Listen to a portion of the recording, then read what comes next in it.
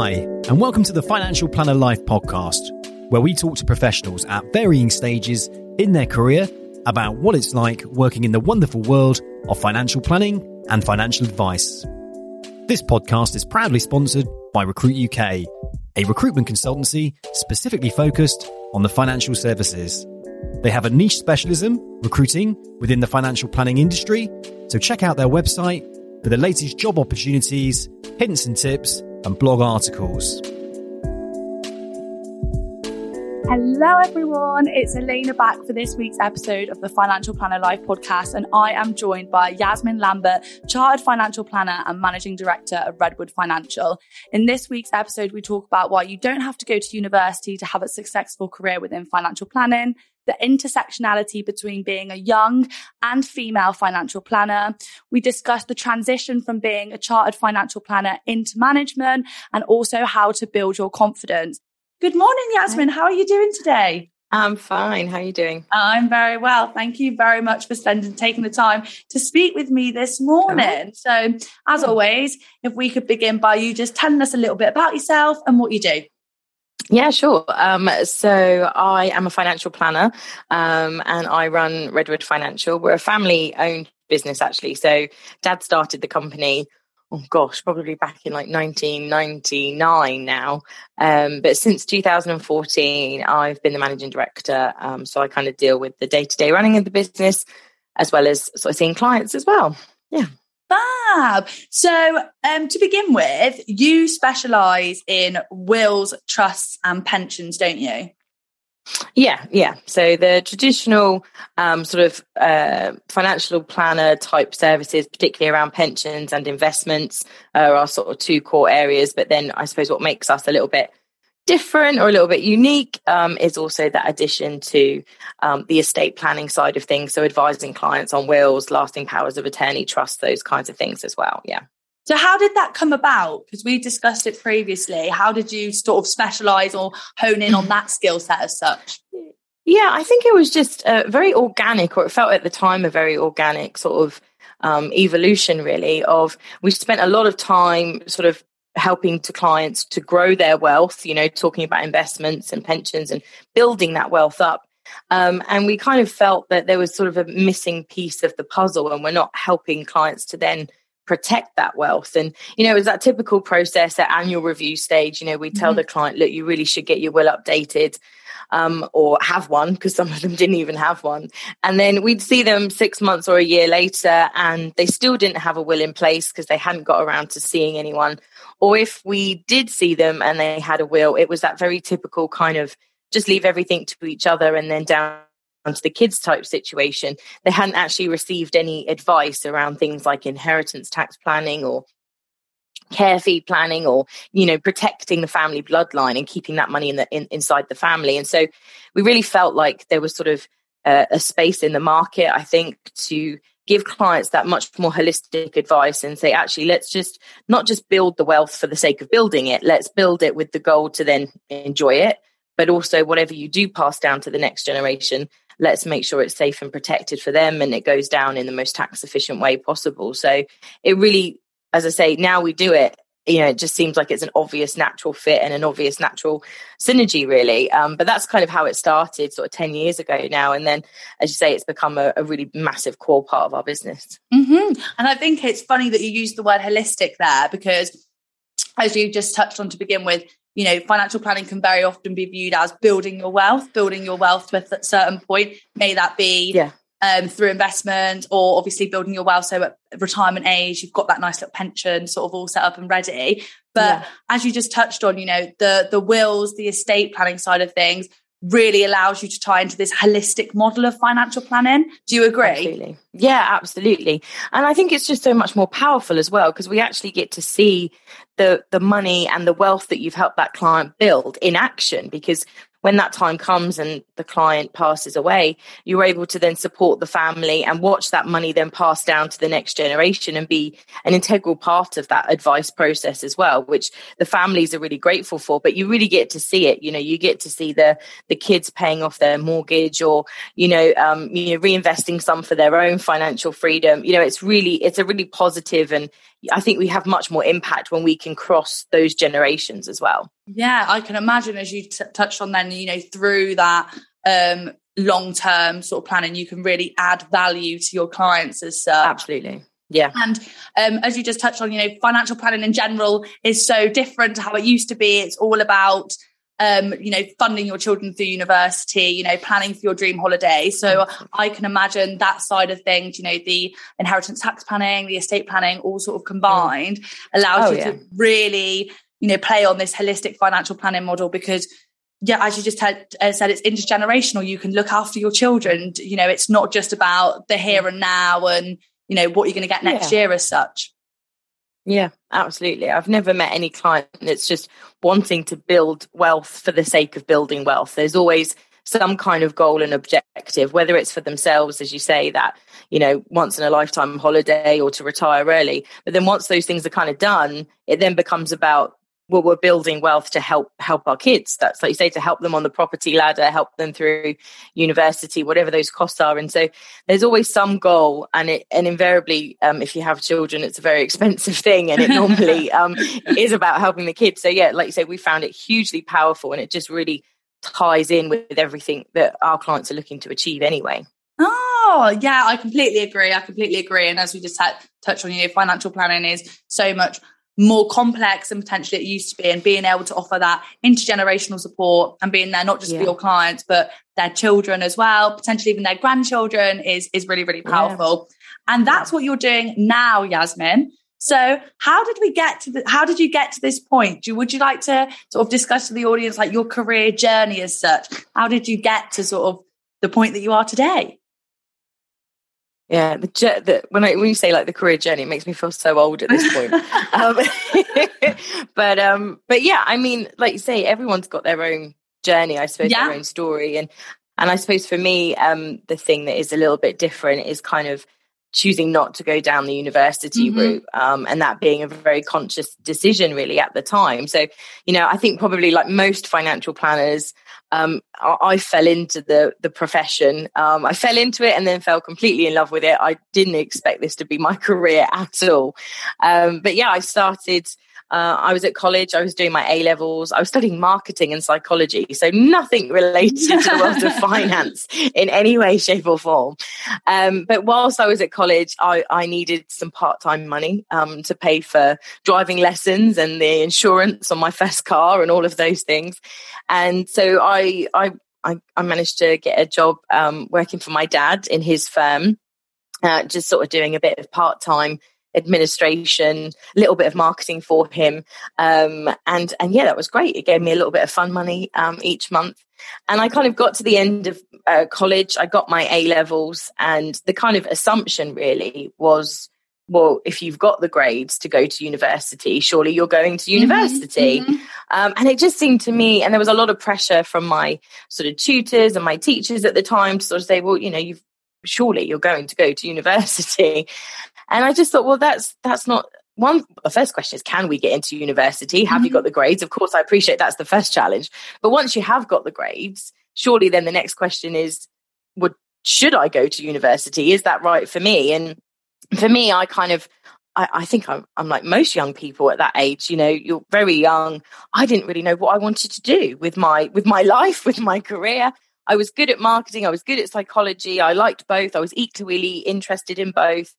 And I couldn't get off the fence. And I thought, I just don't feel like it's right that I go to university, end up with a degree that I might not use or need or really have a passion for, get into all of that debt. I think that's what really was a thing for me, the debt for something that, I wasn't sure about. If I knew I wanted to be a doctor or a teacher and I was going to have to go to university, then of course you're going to make that investment in your further education. But I was so on the fence and I didn't feel like it was worth getting into that kind of debt for. So I decided, actually, qualifications or not, university wasn't the right path for me, and I was going to go into the workforce.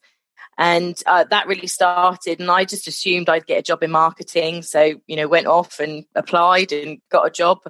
And then I realized I was going to have to hand my notice in at my dad's firm, for that part-time job. And I realized I felt really quite heartbroken about that, quite sad. The team that was already there, I built good relationships with them. And so I said to my dad, look, actually, I think I'm really sad about leaving. I think I might want to come join full time instead of part time. And him and my mum, who were running the firm together at that point, they both sort of said, oh my God, that's great. We wanted you to come join, but we didn't want to put any pressure on you. So it was really fortuitous. They felt the same way as I did. So I then turned that marketing job down and went and joined them full time. And I just assumed I'd be doing the same sort of thing, you know, administration, bit of marketing for them.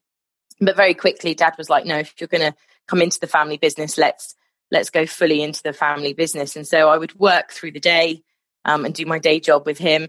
And then I would study at home of an evening to start getting my financial qualifications. So, yeah, it meant that, you know, again, for me, obviously, as a path, everyone learns differently. But I found it really useful because I was learning sort of real life skills, real life experience, meeting clients, seeing clients, watching my dad in action. And that really cemented then all of the technical learning that I was doing at home of an evening with the textbook. So, you know, I think it really sort of supported that. And I personally think it allowed me to kind of probably get my exams that little bit quicker as well, just because of that real life experience sitting alongside. So it meant that, yeah, by the time I was 20, I was level 4 certified. I didn't put that to use straight away. I just did power planning to begin with. And then it sort of progressed from there, really. And like I say, I just unexpectedly fell in love with it. You know, every client is different. Every story, every objective that the client's trying to achieve is different. Every family dynamic is different. You know, no one day is the same for me. And I absolutely adore that. It's the people and the clients, I think, that I completely fell in love with. So. Oh, it's so amazing to hear how much you enjoy it and how like passionate and excited you are about the industry. That like definitely shines through. Did you do sort of like explore all the different roles, like start at an administrative level, do a bit of power planning, explore all the roles before you stepped into sort of financial planning? Did, yeah. I have done it all. So I started at the bottom of the rung. I started in reception.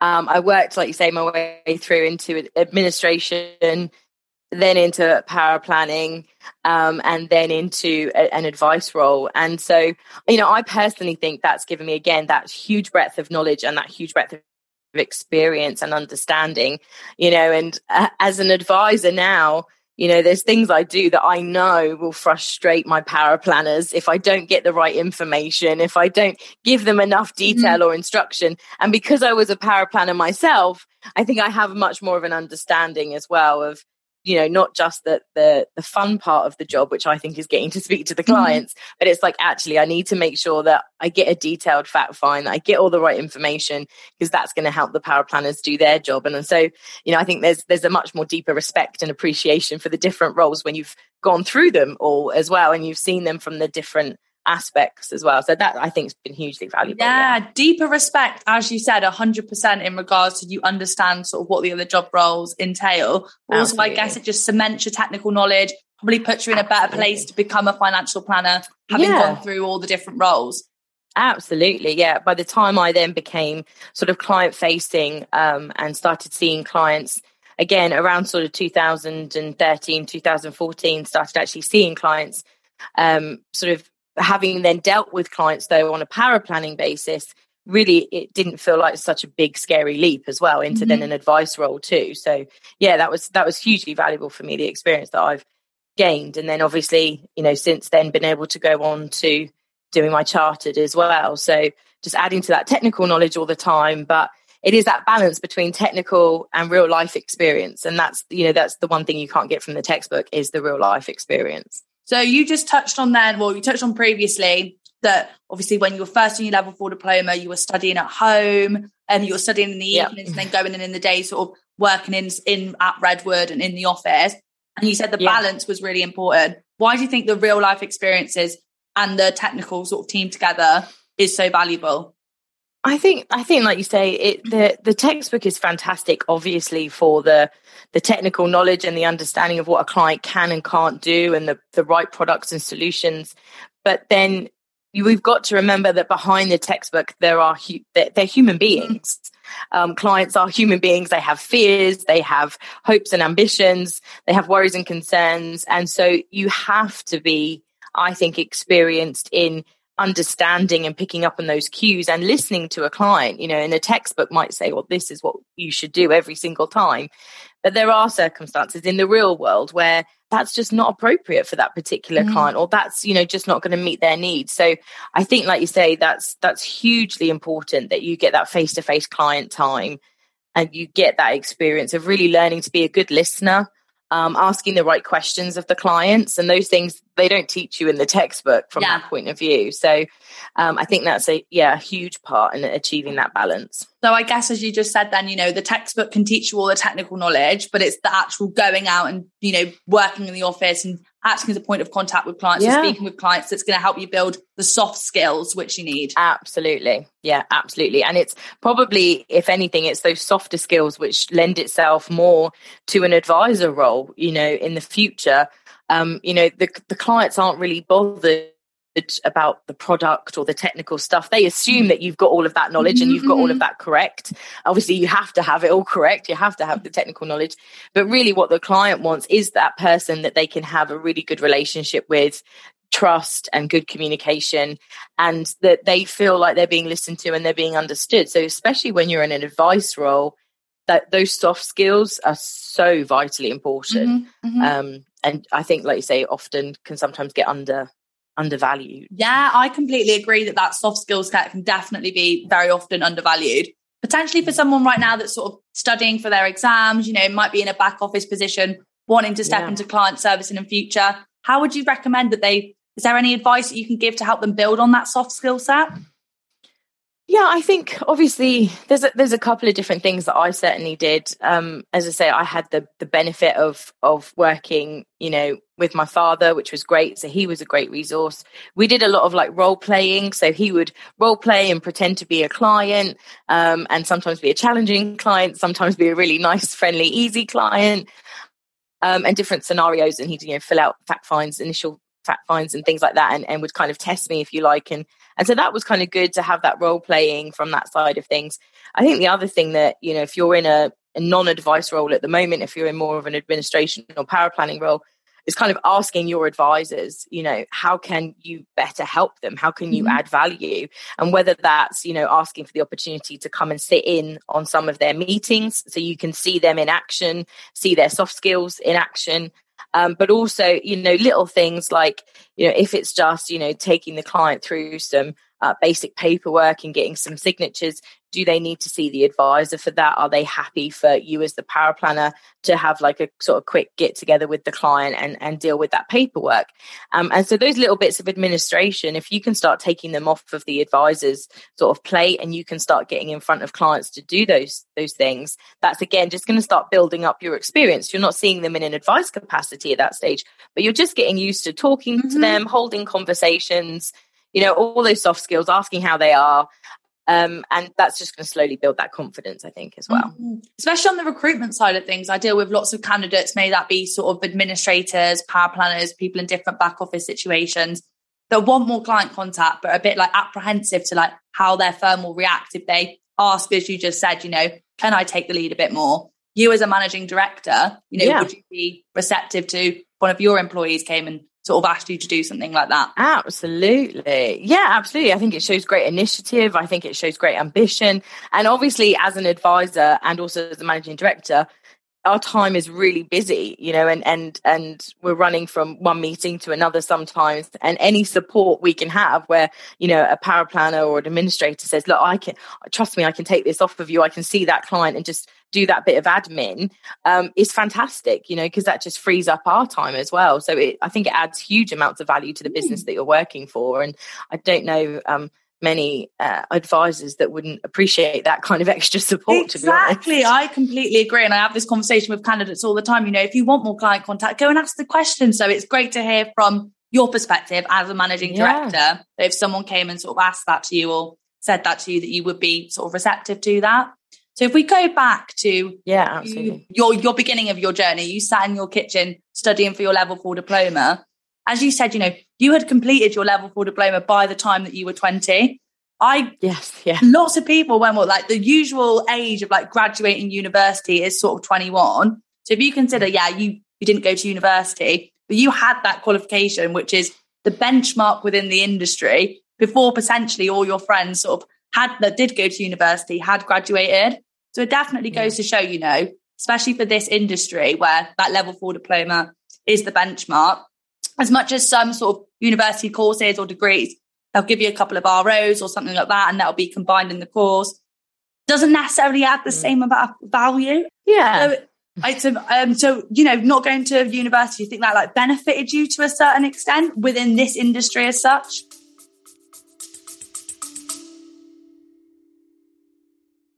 Hi, it's Charlie. I'm sorry to interrupt you mid-episode, but I had an idea, and if you've been thinking about it, I might just have the answer.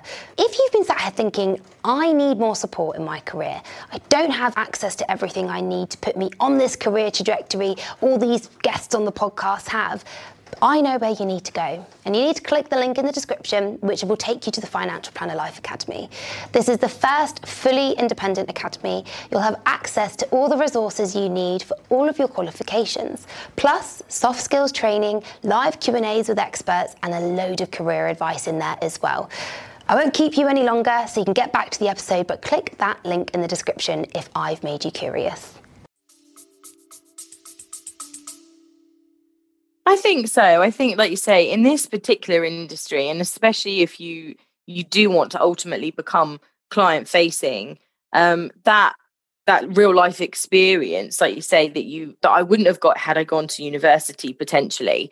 There's other experiences I would have got from going to university, just from the social side of it. So there's other things that you might still go down that university path if that's right for you. But especially if you don't sort of learn in the traditional way of, lectures and classrooms and things like that, and you learn much more by doing and seeing, being able to work and get work experience inside a practice at the same time as studying, I think massively helped me. And like you say, allowed me to get through my qualifications a lot quicker, because I think a lot of that knowledge was cemented a lot quicker for me, seeing it in the real life action.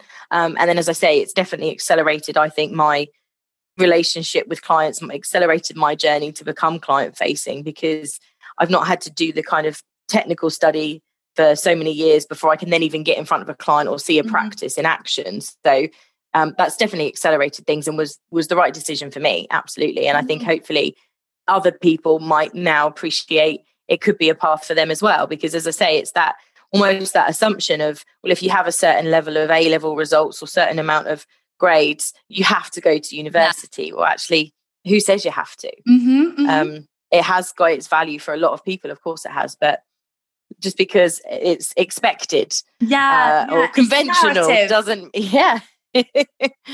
But it's exactly the same for me. When I did my A-levels, it was uni. I went to uni. I loved uni. As you said, it added lots of value in lots of different ways. Yeah. But am I using my degree now?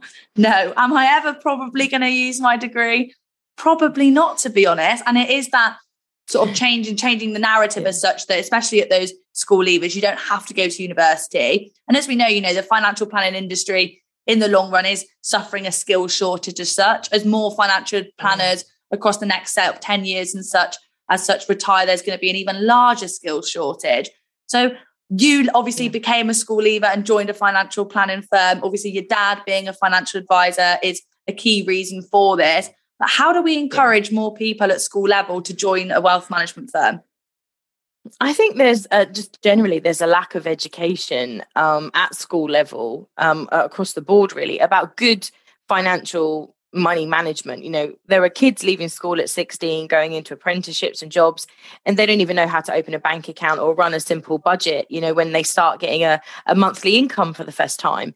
And if we look at the kind of wealth gap that there is across the UK, where the rich essentially get richer and the poor stay poorer, a lot of that is around good financial education. If they're not learning it at home in terms of money management, debt management, budgeting, all those kinds of things, they're not learning it in school. So they're just kind of doomed to repeat the same kind of process and come away from school being sort of really bad with money. And it's not something, for some reason, that's not part of the curriculum. And I think if it was, not only would we have younger people leave, college and school more informed and better at managing their own money once they go into the workforce, but also there would be some people as part of that education process that would go, oh, actually, I find this quite interesting. And that then in turn might lead them down actually a career path in this area. But because it's not even discussed anywhere in the curriculum, I think it's really hard for younger people really to even understand that a career in finance,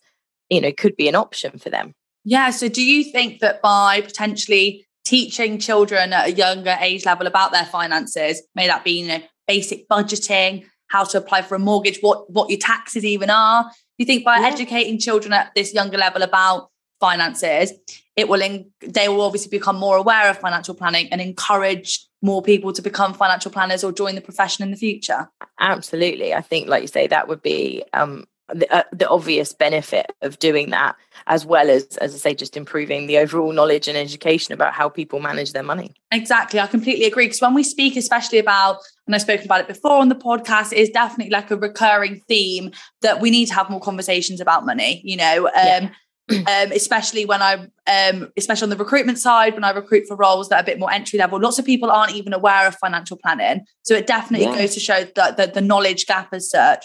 And flipping the coin on its head, though, as we said, there is a skill shortage, not only by offering these financial education to younger people. It's not just important for their own financial futures, but, it can also really help the profession by educating them, getting people interested about it and encouraging them to join the industry in the future.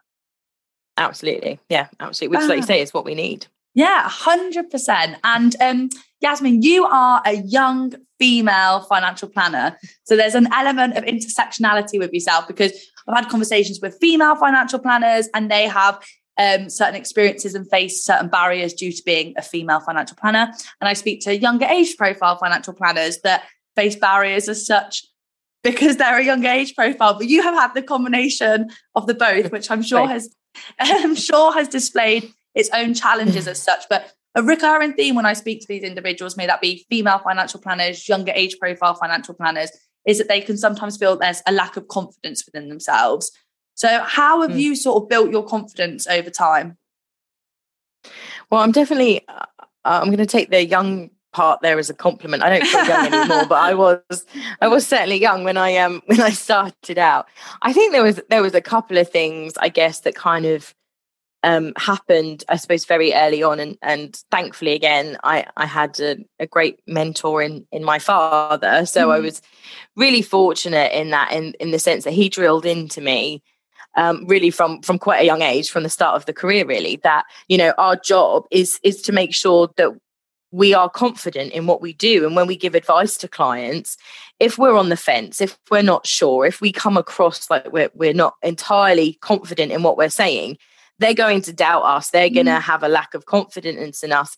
And that means they could potentially walk out and not do the important planning that they need to do. And if that means they don't take out that life insurance because I've not been confident about how important that is, and then they go and have a critical illness or die and leave their spouse with a mortgage and there's nothing to pay it off, or if they leave the office and they've not done that will, there are quite serious ramifications. I know we're not doctors and we're not saving people's lives, but we are having a really big impact on people's lives. And so I think my dad instilled in me from the beginning that if there's nothing else that you do, your job is to make sure that you impress upon your clients the impacts and the outcomes if they don't take your advice, and the downsides and what could go wrong.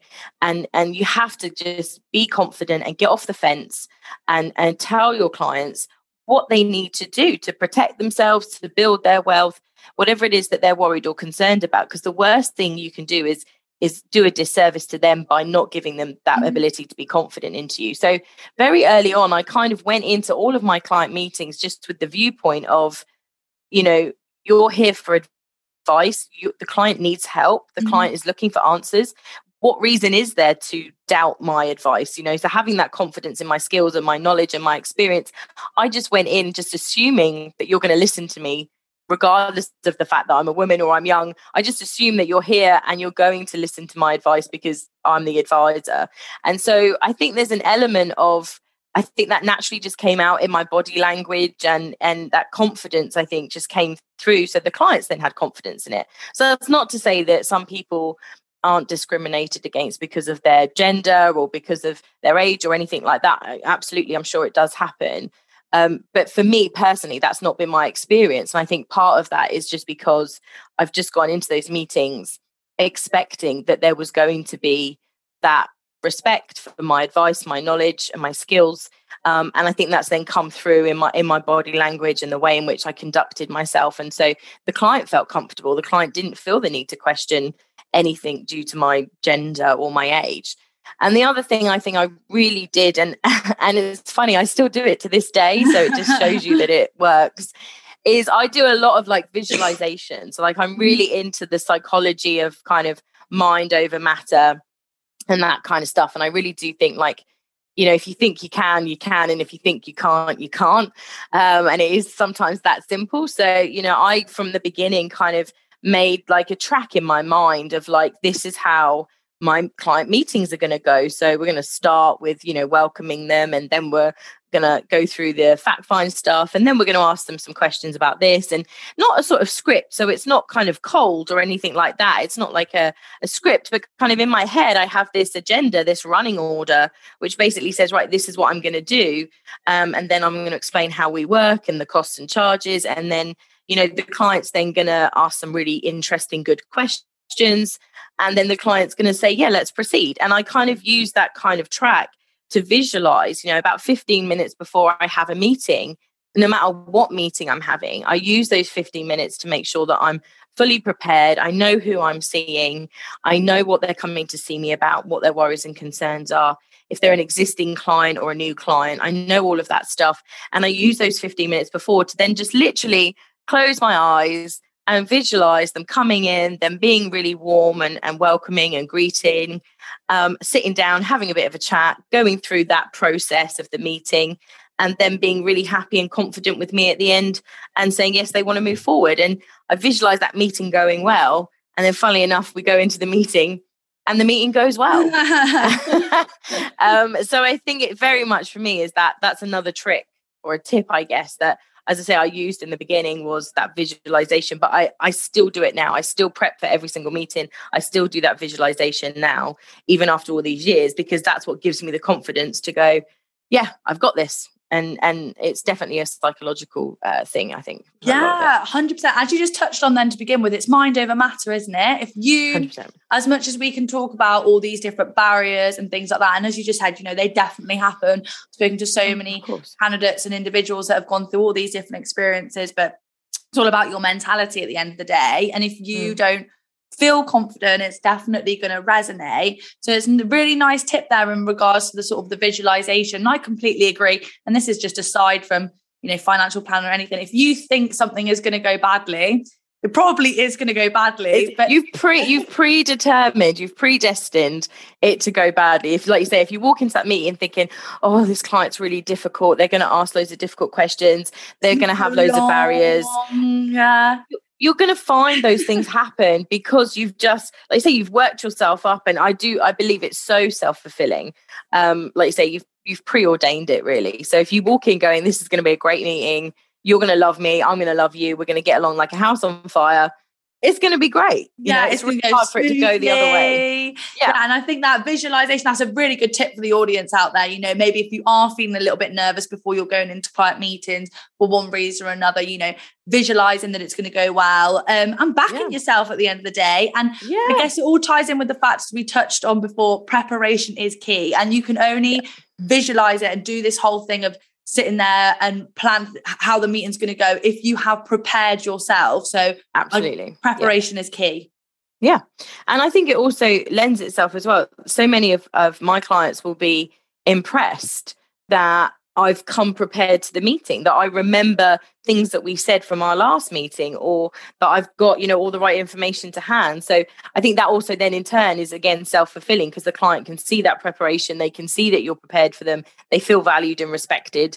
And then you're going to get the same, you know, back. It's a very reciprocal thing. So like you say, I don't think you can ever be too prepared. And the danger is that as you get more experienced, as you get older, you think, oh, I don't need to do that. I know what I'm doing. I don't need to prep. I can just go straight into a meeting. Well, there are times when, you know, just because things are really busy, I don't get to do my full prep, and my meetings are always never as smooth, always more rushed. And I always finish those meetings going, oh, I could have been better. you know. And so even now, after all this time, that's why I still do that prep. I still do that visualization work and that prep work. It's with anything though, even, you know, with myself, you know, if I have a meeting that I'm feeling particularly anxious about, or, you know, I have something that I'm a bit more nervous about, if I don't do anything and sit on it, by the time that meeting comes, I am going to be stressed. But if I take the time out before, a couple of days before, and then on the day to go through it, make sure I'm feeling prepared, I will go into a meeting that I was nervous about, knowing that I am going to smash it, because I have laid in the groundwork and I visualized it. So I think this is a really nice little couple of tips. If you're out there potentially not feeling very confident or feeling a bit anxious about certain things, preparation is key. And, you know, tell yourself that you can do it. Get yourself into the positive mind frame, because if you're going in there telling yourself that it's going to be great, it probably is going to go great. Yeah, absolutely. We've spoken about, and I speak with advisors all the time about that transition from sort of back office into client facing. However, you have done the transition from just being a financial planner into being a managing director. So how was that transition from sort of being an advisor into management? Yeah, I mean, it was certainly easier, I think, going from power planner to advisor. That was much more organic, because at least it was still related to being client facing and related to financial services.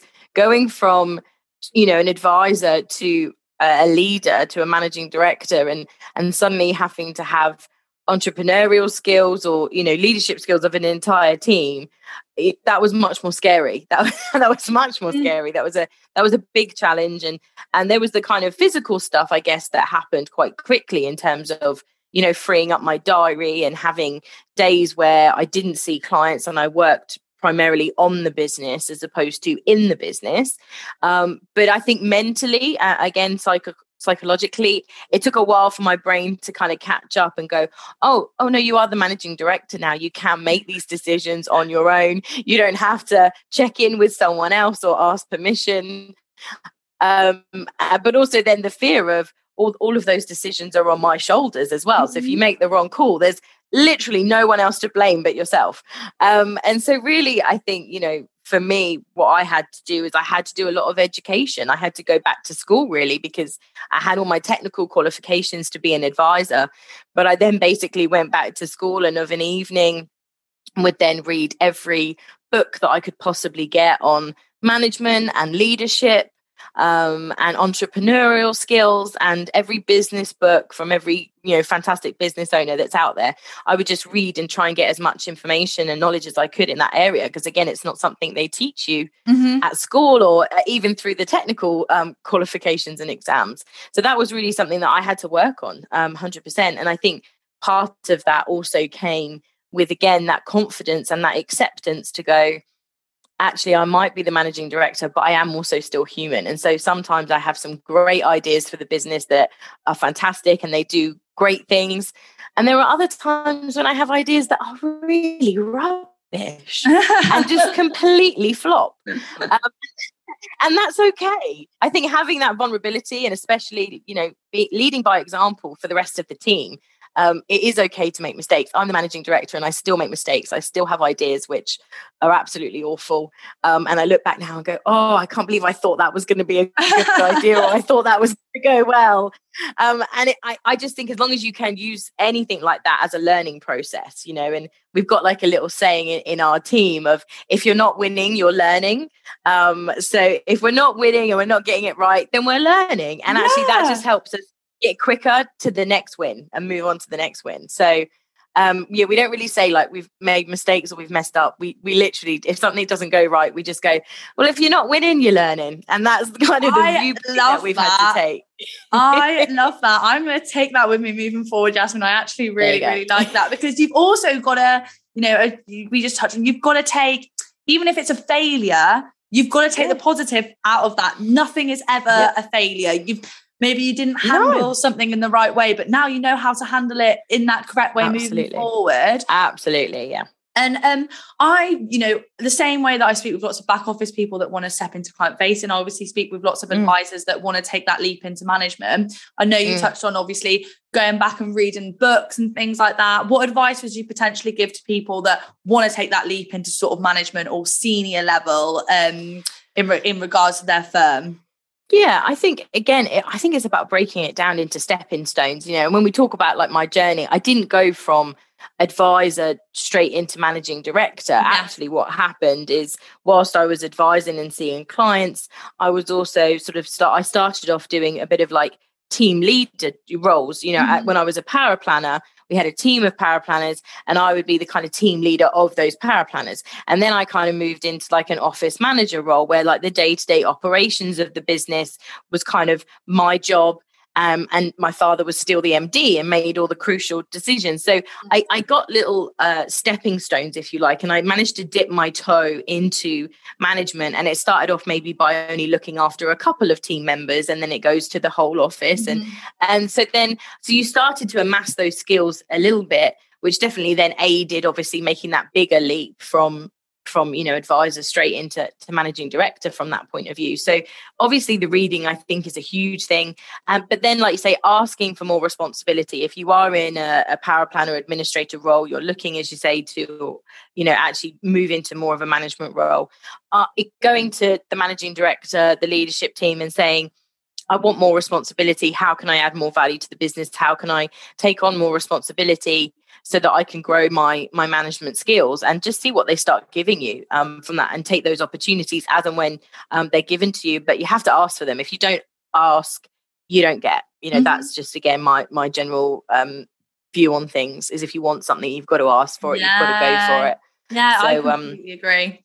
I think this is good also for the audience out there, especially also when we touched on previously in regards to sort of back office people that potentially want a bit more client contact, building that soft skills, financial planners that potentially want to step into senior management. You don't ask, you don't get. If you want that extra responsibility, go speak to your line managers, go speak to the directors of the company, ask how you can get involved, because how are they supposed to know that you've got these ambitions and help you nurture them if they're not aware of them themselves?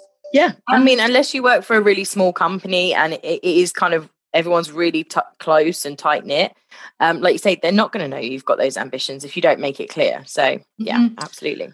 But Redwood Financial is close and tight knit with the Redwood family. And I think this leads on to really nicely on something that I want to speak about, especially on the recruitment side of things. Obviously, we touched on this in our previous conversation, that family-owned businesses can sometimes have a bit of a negative stigma. And it's normally because someone has had a negative experience at one firm. And obviously, not every firm is great, but you also can't taint, taint everyone with the same brush as such. So I guess to explain, often pushback I get on family-owned businesses on the recruitment side of things is, it's cliquey, it's all the family that get promoted and I'm not going to get promoted. And, it's the daughter over, me or the son over me. And that's, sometimes how it can be perceived. How do you create that feeling of belonging within sort of a family-run business? Yeah. Well, I think anyone that's had that experience, you haven't met my dad, because my dad, God love him, my dad, God love him, is so brutally honest. And it's a wonderful trait. You always know exactly where you stand with him. And from the beginning, when I came into the business, he was always very clear with me, but also publicly to the rest of the team. He would say, look, you're my daughter. Of course, I'm going to make sure that you're always okay. So if you need a job, you've got a job. I'll always make sure you've got a roof over your head and you've got enough money coming in to pay your bills. But if the only thing you're good enough to do is to make tea and do a bit of filing and faxing, that's where you'll stay, and that's the job that you'll have, and the salary that goes with it. Anything else from here on out, that's on you. And Dad was really brutally honest with that, and was like, you're not getting anything more than just a foot in the door because you're my daughter. Everything else is on you to push for. And if you want to go further, and if you want to see clients and earn more money, that's on you. You've got to do that. So, and Dad, as I say, said that to my face and was brutally honest to my face, but also would say it to the rest of the team. So I think they were very clear of, oh yeah, she's not getting any special treatment.